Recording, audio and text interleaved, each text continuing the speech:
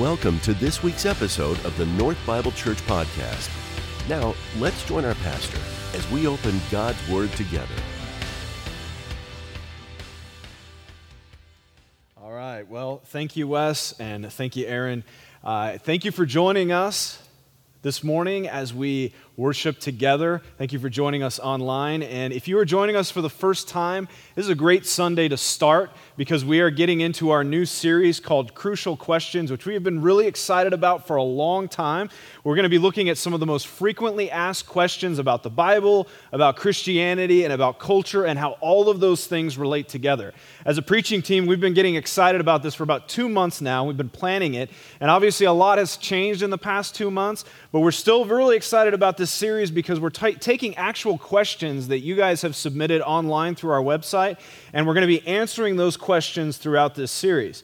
And so speaking of that, we're going to be going through this series throughout the entire summer. We've planned a lot of the weeks already, but there are still a lot of weeks left where we can fill in some questions and answer some questions with those weeks. So if you have a question that comes up or you haven't had a chance to get onto our website yet, go on, submit your question, and you might see your question answered through this series. So if you are relatively new, though, to the Christian faith, I'm glad that you are with us as we start this series. And I want to encourage you to stay with us through this series as we go forward. Our answers are going to be focused on speaking both to Christians and to non-Christians. So some of what we might say throughout this series might be a little bit strange. You might be caught off guard by some of the language that we use, words that we use here and there. But if it doesn't feel like it relates immediately, trust me, it will relate to you and it will be relevant throughout the series as we go through it. And at any time, obviously, you can ask for further clarification. You can get on our website, submit a question to ask for further clarification, or you can email us as well, and we'd be happy to respond. But a big part of the purpose of this series is to define for us what it is as Christians that we actually believe, which is a good thing for Christians to know, but it's also a good thing for non-Christians to know, because we really feel like it's important for us to be able to define what it is that we actually believe versus how we might be characterized or misrepresented at times. You're going to get a chance to hear through this series, in other words, what it's like what we understand from a Christian perspective on the Bible and how we engage culture and what it's like to hear from the horse's mouth, so to speak. With that being said, I want to lay a little bit of the ground rules for this series, if you will. We are committed to providing you with the most biblically faithful answer to each question as much as we can understand it, which means that we are coming from these questions in terms of what the Bible has to say about it. And over the course of this series, you're going to hear from each of the 3 members of our preaching team, which are actually 3 pastors on our staff here at North Bible, but we're all committed to the same thing. We want to illuminate for you what the Bible has to say, because as we're going to get to in a moment, we believe that the Bible is God's Word, so we're trying to communicate what does God have to say about these topics rather than just what our opinion might be about these things. At the same time, though, you will hear some opinions come through at times, especially on those issues where there might be multiple interpretations of a certain topic, or especially on those issues where things have been debated in the church for 2,000 years. We're not arrogant enough to believe that we're going to solve these debates that have been going on for 2,000 years in the church through one sermon series. So you will hear different perspectives on these issues as we go through it, which brings us to the guiding principle for this series as well, how we're going to approach these topics. And it's summed up really in a quote that's been attributed to everybody from Blaise Pascal to Augustine, and it's essentially this: on the essentials, unity; on the non-essentials, liberty; on all things, charity.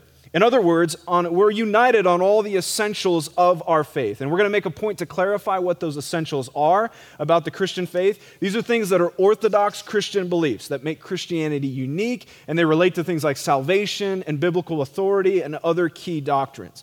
These are the things that are expressed clearly in the Bible and have been agreed upon across denominations and generations of the church. But those are the essentials. But there are also things that we're going to talk about that are kind of non-essentials, that would fall under the umbrella of non-essentials. That doesn't mean that they're not important. In fact, many of them are very important, but it does mean that they're not necessary for salvation and for biblical orthodoxy. These are some of the wider theological issues that churches from differing denominations disagree on, and maybe different generations have had different ideas on these things. But these are the kinds of issues that we can still disagree on, and we can still be considered true Christians who believe in the Orthodox Christianity. Now, some of these issues are more central than others. There's a spectrum really on these things, and really on some of the edges of the spectrum, there might be some disagreement among the perspectives of the people who are part of our preaching team, which is going to be a lot of fun to engage with. But it's at that point, of course, that we need to remember that last part of this directive on all things charity or on all things love. In everything that we talk about, we're going to love each other through it. We're going to love each other through the disagreements, even when we disagree. And that doesn't just go for the people who are presenting here on this stage and presenting here as we go through this series, but also for those of you who are participating and listening and being a part of this series as well. That all of us, even though we may disagree on some things, want to continue to love one another even through the disagreement. Because I can pretty much guarantee you may hear one or two things throughout this series that you might not fully agree with. And in those times, as long as they're not essentials, we can disagree and we can still love each other in unity. Okay, so with all that being said, with the ground rules established, the guiding principle established, let's start in with our first question for the Crucial Questions series today. We're going to be starting with a question about the Bible this morning because, as we said, this is a biblically guided series, and we want to stick to what God has to say about these things. We don't just want to present our opinions, but we want to present what the Bible has to say. So it's reasonable for us to start with a question about the Bible. And the question that we're starting with today sounds really basic, but in reality, it's essential in order for us to establish the answer to this question so that we can move forward in this series. And it's this question: what can we expect from the Bible? And when we ask that question, we're asking it kind of in the broadest terms possible. When we come to the Bible and open up the Bible, what is it that we should expect as we engage with reading it, as we engage with listening to it, obeying it, those kinds of things? And so we're going to answer questions like this more specifically this morning. What is the purpose of the Bible? How should we read the Bible? And what place should the Bible have in our lives? So before we do anything, I think it makes sense for us to talk about what is the purpose behind the Bible. You may know this, but the Bible is the greatest selling book of all time, translated into more languages than any other book in human history. It's the most discussed book, the most revered book, and the most well-known. So what exactly is it then? Well, first of all, the Bible is not just one book. It's actually a collection of 66 different books, more like a library or a treasury, if you prefer that. It's mainly written in two different original languages, Hebrew for the Old Testament and mainly Greek in the New Testament, by over 40 different human authors spanning 1,500 years of history. Now, these human authors include a wide range of people from a wide range of backgrounds and occupations. We have some who are religious teachers, prophets, kings, poets, musicians, shepherds, a tax collector, a doctor, and a fisherman, just to name several. And the text of the Bible employs several different types of literary forms, including things like history, poetry, narratives, letters, and apocalyptic literature. So the span of history, the types of authors, and the types of literature used in the Bible makes it the most unique book that has ever been written. But those things aren't the only thing that makes the Bible unique. In fact, what makes the Bible most unique is the fact that it claims to be the actual words of God. And when we read the Bible, God tells us that He has written this Himself. And so when we say that the Bible has all of these different human authors, these are the human authors that God uses to write His words. So these authors didn't write by their own opinions or their own authority. They wrote because God appointed them to write, and they wrote under inspiration of the Holy Spirit so that we have the very words of God.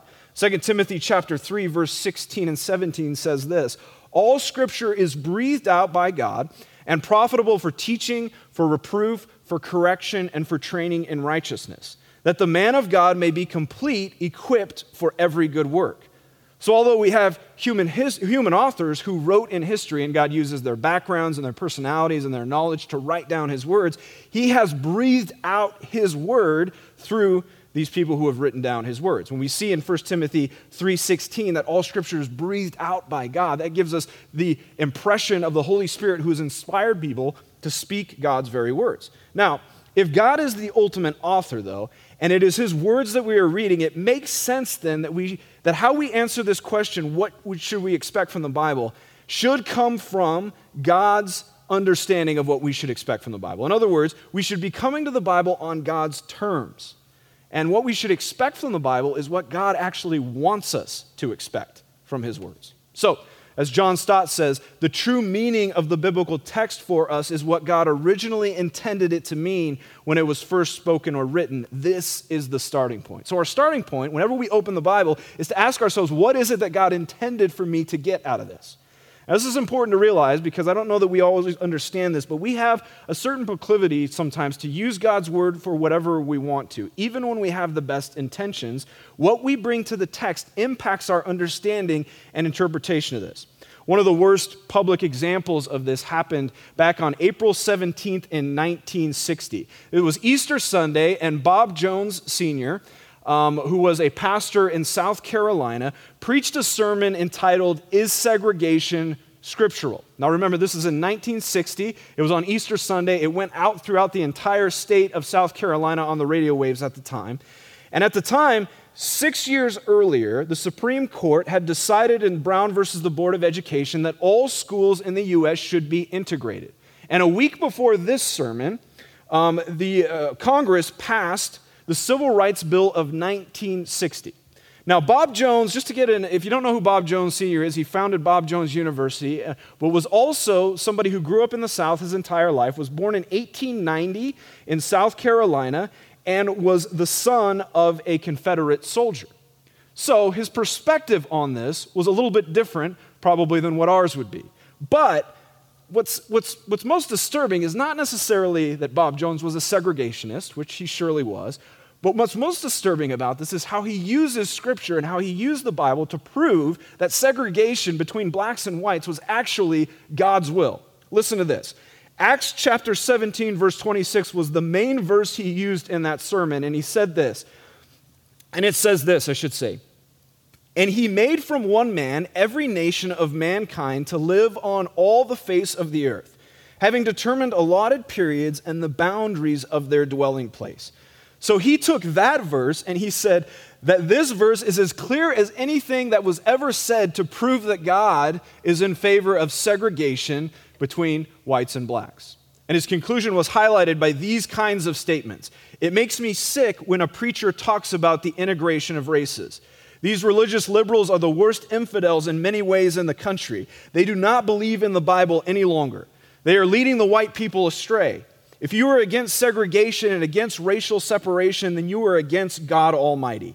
Let's get back to the Word of God and be sensible." Now, these kinds of statements are fortunately unthinkable for us today, and they were for many Christians of that day as well. But it was perfectly reasonable for a man like Bob Jones, who was so ingrained with his own bias and presuppositions that he couldn't see the Bible clearly, and yet he claimed that he was the only one who could see it clearly. Shows you how quickly things can get out of hand when it comes to biblical interpretation. Because if you want to, obviously you can make the Bible say almost anything you want. And it's not because people believe in this case that they're wrong, it's because they think they're right about what the Bible says that makes this so dangerous. Because that's one of the most dangerous things to believe about ourselves when we read the Bible, is that we have the ability to read the Bible completely objectively. We don't.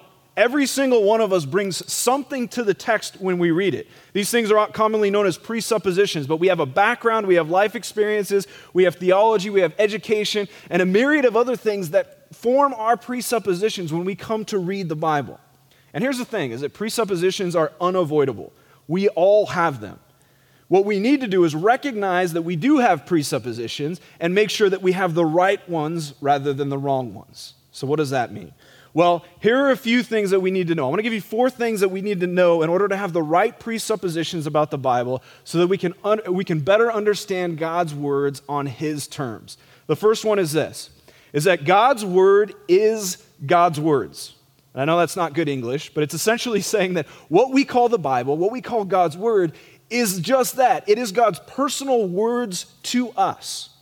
In the book of Exodus, the second book of the Bible, which tells the story about how God saves His people Israel and brings them out of Egypt, the first thing He does is introduce Himself to Israel in Exodus 19. And He says, "This is who I am and this is who you are." And then He goes on to give them the law, He gives them the covenant, and He gives them all the ways that they're supposed to live. But notice the first thing He does is He wants them to get to know Him personally. And He says, you're not just living out these laws just to live out laws because they're good things to do. You're living out these laws because they will remind you every time you do them of the character of who I am. And more than anything, that's what God wanted them to know. In the book of Exodus, in fact, there's no greater example of this, the personal nature of God's word, than in Exodus 34, and it starts in verse 4. It says this, "So Moses cut 2 tablets of stone like the first, and he rose early in the morning and went up on Mount Sinai, as the Lord had commanded him, and took in his hand the 2 tablets of stone. Now the Lord descended in the cloud and stood with him there and proclaimed the name of the Lord. The Lord passed before him and proclaimed, 'The Lord, a God merciful and gracious, slow to anger, and abounding in steadfast love and faithfulness, keeping steadfast love for thousands, and forgiving iniquity and transgression and sin, but who will by no means clear the guilty, visiting the iniquity of the fathers on the children and the children's children to the 3rd and 4th generation.'" Now, Moses had broken the first 2 tablets in anger over idolatry with the Israelites. That's a whole other story. But when he gets the second tablets, where the 10 Commandments are written on, the first thing God does is repeat who he is in his character. He's loving, he's kind, he's faithful, he's slow to anger, but he's also just and holy and righteous. And this is important to realize because God is telling us, again, my words are meant to communicate who I am. And what I want you to know more than anything is to know me. I think this is important to remember because the first mistake that many people often make when they come to the Bible is how they answer the basic question of, what am I supposed to get out of this when I read it? They go to the Bible for many reasons, and some of those reasons are for inspiration or for teaching about ethics or for encouragement about their situation or direction on how to live. Some just go to the Bible for truth. But look, as much as the Bible certainly gives truth and direction in our lives, teaches us how to live ethically, and yes, gives us inspiration and encouragement, and all of those things, none of those things are the main point of the Bible. God has given us his word so that we can know him. And if we come to the Bible and we miss God in it, we miss the entire point. So to see this from God's perspective, it's a little like if you bought a couple of tickets to a sporting event or a play or the theater. And your intention was to give them to your spouse so that you could go out and have a date night and enjoy the night together. And you give them to your spouse, and your spouse takes them, and instead of inviting you to come, invites a friend to come with them. And they say thank you, and they're appreciative of it, and they enjoy the event. Oh, this is the event I've always been wanting to go to. This is a sporting event I've been thinking about for months. Thank you so much, sweetheart. I'm going to really, really enjoy this. And your spouse takes their friend instead of you. Right? Look, the event's great, and it's a big part of course, the celebration of that night. But it's not ultimately the point for which you bought the tickets. The point you bought the tickets for is so that you could spend time with your spouse, and for them to take somebody else is to completely miss the point of why the tickets were bought in the first place. Above all, look, God's word is God's words to us so that we can know him. He gives us ethics so that we can actually live out his character in the world. He gives us wisdom so that we can understand how he's designed this world to function. And yes, he inspires us and gives us encouragement with his word so that we can have faith and hope in what he has promised for us. But it all comes back to who he is. And I think one of the main reasons why people give up on reading the Bible is that they don't actually focus on meeting God through his words. And when that happens, when that's taken out, the Bible becomes little more than a spiritual self-help book, and we all know that those things run out pretty quickly. But the Bible wasn't made for that kind of thing. So the first thing we need to know, the first presupposition we need to take to the text is that God's word is God's words. The second one is this: God's word tells God's story. Earlier, we said that the Bible was written in a lot of different forms by different human authors over 1,500 years of history. And taken together, the Bible is a story, but it's more than just a story. It is the story of everything. It focuses on God's redemptive activity to save and redeem his creation, so it's actually the story of salvation. And there are a few different ways that theologians throughout the years have classified and kind of broken down the story of Scripture, but in the most general fashion, it's kind of like this. There are 4 acts of the story. The first one is creation, the second one is fall, the third is redemption, and the fourth is restoration. And going through the details of this is probably a message for another time, but essentially what this tells us is that God created for good, for his glory, with shalom, peace, and wholeness everywhere. Human beings disobeyed God and rebelled against him and his authority, and so that caused the fall. And then the fall immediately leads to redemption, which basically takes up the entire Bible almost, from Genesis chapter 3 specifically, basically to about Revelation 21. And then from redemption, we move into the hope of restoration, which is the result of the redemptive activity of Jesus, which is all pointed at the death and resurrection of Jesus, which of course we celebrated last week. Now here's the point of this though. It's critical for us to know the story and how it all fits together, because at any given time that we're reading at any place in the Bible, like let's say you're doing a devotional in 2 Kings, you have to realize that 2 Kings is connected to the story of Scripture. It's connected not only to the other chapters around the place that you're reading, but it's connected to the wider story, so that it's connected to Genesis as well as it's connected to the New Testament and other places in the Old Testament. And so I think that's an important point to make, because I'll often hear people say, I really don't get a lot out of the Old Testament. I open it up and I read it, and it's so confusing and it seems so archaic. I've kind of given up on reading the Old Testament in general. And look, I get it. There's been places in the Old Testament where I read 10 different times. I'm not sure I really understand what it's actually saying. But I will say this, there's a real sense to where you can't understand the depth of the New Testament without knowing the Old Testament, because it's the first part of the story, and it's always been designed to go together as one cohesive unit and one cohesive narrative. In this way, the Bible is a lot like reading any other story. Or maybe if you can think of your favorite movie, especially like an epic movie series, like Star Wars or Lord of the Rings or something like that. I find every time a new Star Wars movie has come out, when I sit down with my kids, I've got to explain to them all the backstory that's happened, because they haven't seen all the original episodes. So I got to go back to the original trilogy in some cases to explain what's happening in front of us. And it's the original trilogy, but it's also the second trilogy. So anyway, but the point is that I've got to fill in the gaps for them. And as I fill in the gaps for them, what they're actually watching in the newer movie adds much more layers of depth to it. And the Bible is a lot like that, in that is that the more that you can connect to the story, the more you understand what has come before and what you're looking forward to, the more you'll understand what you were reading at any given point. And on this point as well, another thing that's critical about understanding the Bible as a story is that Jesus is the main character of all of Scripture. Another way we can say this is that Jesus is the hero of the story. So much so that I think it's actually helpful for us to read through a perspective that's known as a Christotelic perspective. And what does Christotelic mean? It's just two really clear words. First one is Christ. That refers, of course, to Jesus. And telic comes from a Greek word, telos, that means the purpose or the goal or end result. So when we're reading Scripture Christotelically, what we're saying is that everything that I'm reading ultimately is pointing in some way to its ultimate purpose, who is Jesus. Genesis 3:15 says this, and it establishes this for us. And this is God in the midst of the curse that has happened after the sin of Adam and Eve. And he says this to the serpent, to Satan, but it's also a promise to Adam and Eve as well. And I will put, this is Genesis 3:15, and I will put hostility between you and the woman, and between your offspring and her offspring. Her offspring will attack your head, and you will attack her offspring's heel. Now, this is God addressing Satan, as I said, but it's also a promise to Adam and Eve right after their sin. It's a promise, essentially, that an offspring will come. And an offspring will come to crush the head of the serpent. Now, what exactly does that mean? Well, theologians have rightly recognized this as what they call the proto-evangelium, which means the first gospel. This is the first place in Scripture where the gospel of Jesus is actually spelled out for us. Because that offspring from this point forward points us forward in the redemptive story to Jesus, who we understand and believe is ultimately the one that God is talking about here in Genesis chapter 3. And notice it starts in the 3rd chapter of the book.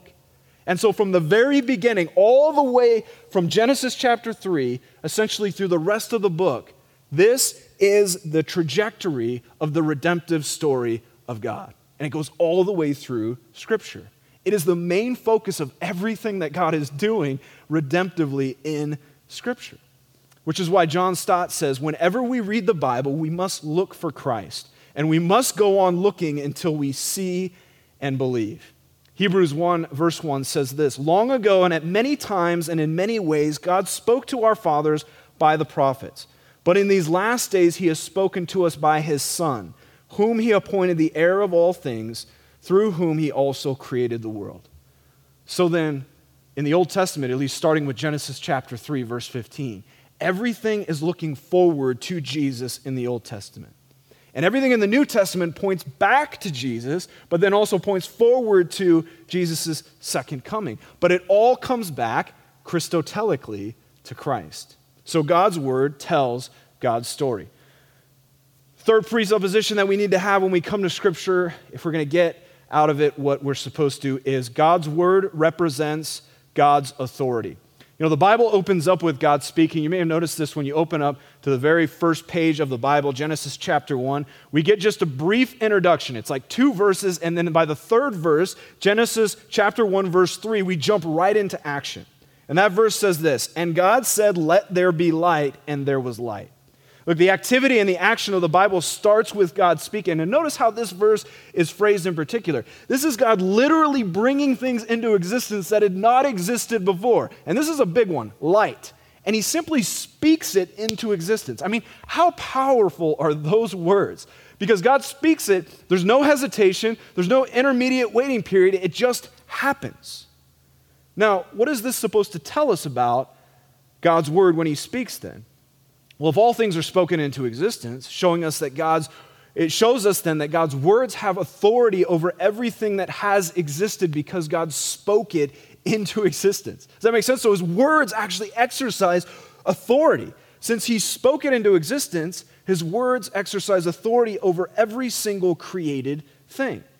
In short, his words, whenever he speaks, have authority by their nature and by their effect. This is why we can look at a place like Isaiah 55 and have confidence when God says this, "As the rain and the snow come down from heaven and do not return to it without watering the earth and making it bud and flourish, so that it yields seed for the sower and bread for the eater, so is my word that goes out from my mouth. It will not return to me empty, but will accomplish what I desire and achieve the purpose for which I sent it." Look, as we covered, God's words in the Bible are God's primary chosen way to reveal himself to us. And that word revelation actually refers to something that we know only by it being revealed to us. In other words, as human beings, it's not something we could come up with our own through human reasoning or imagination. It's something that has to be actually revealed to us, otherwise we would not know it.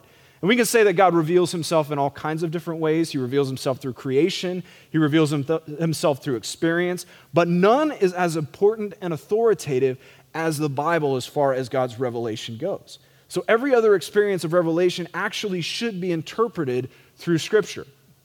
For instance, if I were to tell you that God revealed himself to me through this amazing experience, I had a dream or a vision, and God told me to go to the top of 4 peaks. And I go up there, and an angel meets me, and an angel has all these golden tablets that this angel gives me and says to me, essentially, look, the Bible as you have it is actually full of flaws. And these are the golden tablets that God has given you in order to correct those flaws. Now, if I came back to you down here next Sunday and had these and told a story about these golden tablets and said, look, these are some things we need to add to the Bible, how would you react? Well, hopefully you wouldn't believe me, and hopefully I'd be fired on the spot. Because God's word says that it is true and complete. And we believe that every other thing is subject to it, even if I may claim that I saw God and an angel and he spoke to me about it. Now, you may recognize that story as a bit of a derivative of the story of Joseph Smith, the founder of Mormonism, who explained that he had a revelation of God's words, and it happened much like that in his case. But what Joseph Smith did first is that he discredited the Bible. He said that the Bible that we have now is flawed, and that the Book of Mormon and these other writings that he got from these golden tablets corrected the flaws in the Bible. Now, we can talk a little bit about why we can trust the Bible in the form we have it today, but you can see what happens when you begin to discredit the Bible's authority. We can make it say, again, whatever we want it to. God's words represents God's authority, which then leads us to our last presupposition, number 4. God's word demonstrates God's power. Now, we just talked about how God's word is seen, God's power, is seen in his creative word in the creation account. But it doesn't stop there. In fact, his word today has life-changing effects in our lives so that it changes us even today.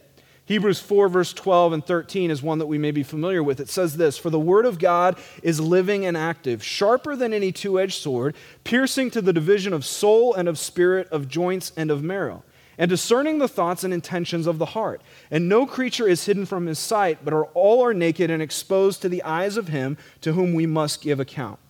God's word is living and active. It didn't die when it hit the page. It's not just about all these stories that happened thousands of years ago. It is God's word that continues to live and be active and have power in our lives today. It's not about what God has done. It's about what God has done and what he is still doing and what he will do. And in God's speaking or in God's words, there is authoritative action that comes from this. Again, in the creative narrative, God spoke things into existence. He didn't say it and then it happened, and then he waited for it to happen. He spoke and then it happened immediately. His speaking was the action and was the power. Now, this is really something personal for me because a good friend of mine who has been a mentor for me for many years and is now a retired pastor grew up as an atheist. In fact, he grew up as a pretty aggressive atheist, and when he got into college, he had a bunch of friends who were around him who were Christians, and so he decided one day that he was going to buy a Bible and read through the Bible and start to disprove all the things that he thought were so silly and all the things he thought were myths throughout the Bible. And he was going to read through it and basically disprove it so that he could convince his friends not to be Christians anymore. That was his end goal, as he would say it. But a funny thing happened on his way to disproving the Bible. He started reading it, and as he was reading it alone, he became more and more convinced that what he was reading was actually true. And he became a Christian, and his life was changed just simply by reading the Bible on his own. Nobody taught him it, nobody explained it to him, nobody knew he was doing it on his own. And just through reading the Bible, these living and active words, it changed his life. He, of course, became a Christian and then was a pastor of a church here in the Phoenix area successfully for many years. He's made a big influence in my life, and so just by the fact that he read Scripture, it changed not only his life, but my life and many others. And we have stories like this all the time throughout the history of the Bible because God's words have a unique power to change lives. It is living because the God who speaks those words and his Spirit are living and active. So as we get to the end of this, look, the question of what we can expect from the Bible is a critical one. That's, of course, an appropriate question to start our series with. As we answer all of these questions, again, we are focusing on a biblical perspective, so we want to answer this question, what should we expect as we ask these questions? But all of this is more than just a theological and academic pursuit. It is the pursuit of a personal God who pursues us with his words. His words have power to save and to redeem and to promise a hope and a future. Scripture, when we read it, calls a response of faith from us. It's a call that God gives us to personally trust in the one who has given us his personal words so that we might know him. And we are shown the great story of all that God has done. We are presented with not just something to know about, not just with a story to read, but with something to believe and something that changes our lives. And this is the result of reading the Bible that we need to strive for. The Bible is different than any other book that we could read for this reason. It aims that our lives would be changed, that it is living and active, and its end result is faith and trust in God. Because biblical faith is not blind faith. We're given the biblical record because it is an account of all that God has done. It's empirical evidence of a God who works in the world and brings about his purposes.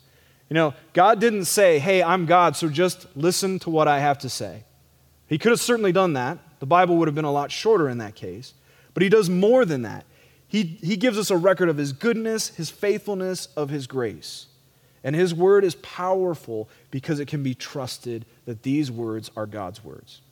I think this is important to remember because two of the biggest struggles, I think, for all of us when we come to God's word are not reading it enough, and then when we read it, not feeling that it is actually powerful and relevant in our lives enough to make a difference. That's either because we don't understand it well or either because it comes off as boring or irrelevant, whatever it may be, where we approach God's expectation for us approaching his living word is different. And I think if we can cherish God's words, that they are really his living words to us, not dead laws and rules on a page, but meant to change us as we get to know him more and more, if we can get there, I think our commitment to God's word will increase. And its power will have God's intended effects on us, that our lives change as we get to know him more and more. And maybe we get to the point where every time we open up God's word, we say this with the psalmist from Psalm 119, how sweet are your words to my taste, sweeter than honey to my mouth. Isn't that how you want to feel every time you open up your Bible? I know I do, and I know it comes when we can trust God enough to let His words be His words. Let's pray.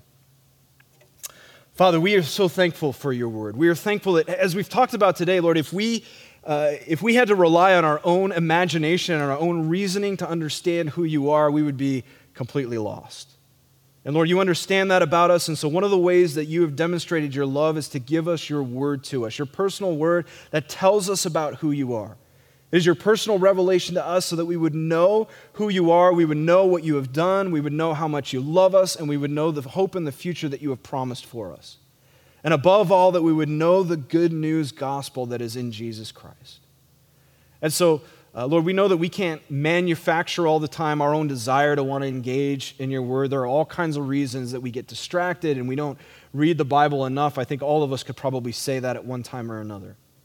And so we ask, Lord, that you would create in us a desire by your Spirit. Just like the psalmist said here in Psalm 119, that your words would be sweeter than honey to us. That as we open up, we would open up with the anticipation of knowing, Lord, that you meet us right there in your words. These words are not dead words on a page. They are living and active, and they have the power to change our lives now and for eternity. And for that, we thank you. Lord, I pray that all of us would begin to trust in your word more, that we would cherish it for what it really is. That you would help us to see blind spots in our minds where we have been led to believe that your word is boring or it's irrelevant or it doesn't matter much to my life.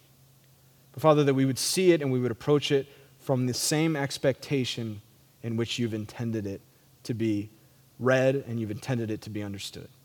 So Lord, would you do that in us by your Spirit? And we thank you for your goodness towards us. We thank you for the treasury and the goodness of your word. We know that as much as we may not read it and engage with it as much as we should, we all can remember times, if we are Christians, in our lives where your word has meant so much to us. And for that, we thank you and we praise you this morning. It's in Jesus' name that we pray. Amen. Thanks.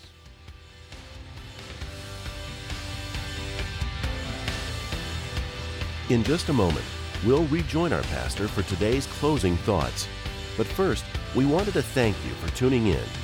North Bible Church is located in Scottsdale, Arizona, and exists to equip all generations to love God, love one another, and love the world. For more information about North, please visit our website at northbiblechurch.com. Now, some closing thoughts from our pastor. All right, everyone, thanks again for joining us today. I want to remind you that as we continue through our Crucial Questions series, it gives you an opportunity to go onto our website and ask more questions. If you need to ask a question to follow up with what we've talked about today, be sure to email us or submit your question online, and we'll be sure to pay attention to that and respond to it as we can. So again, I hope that just this week, hopefully even tomorrow or today as you open up God's Word for the next time, that it would be sweeter than it was the day before as we pray together that God would continue to change us and lead us by His Word, especially in a time where we need to hear good news and we need to hear truth, which is certainly what God's Word brings to us, that we would know that He has given it to us through His Word. And God bless you as you continue to engage with God this week, and may He be personally known to you as you do. Thanks, and have a great week.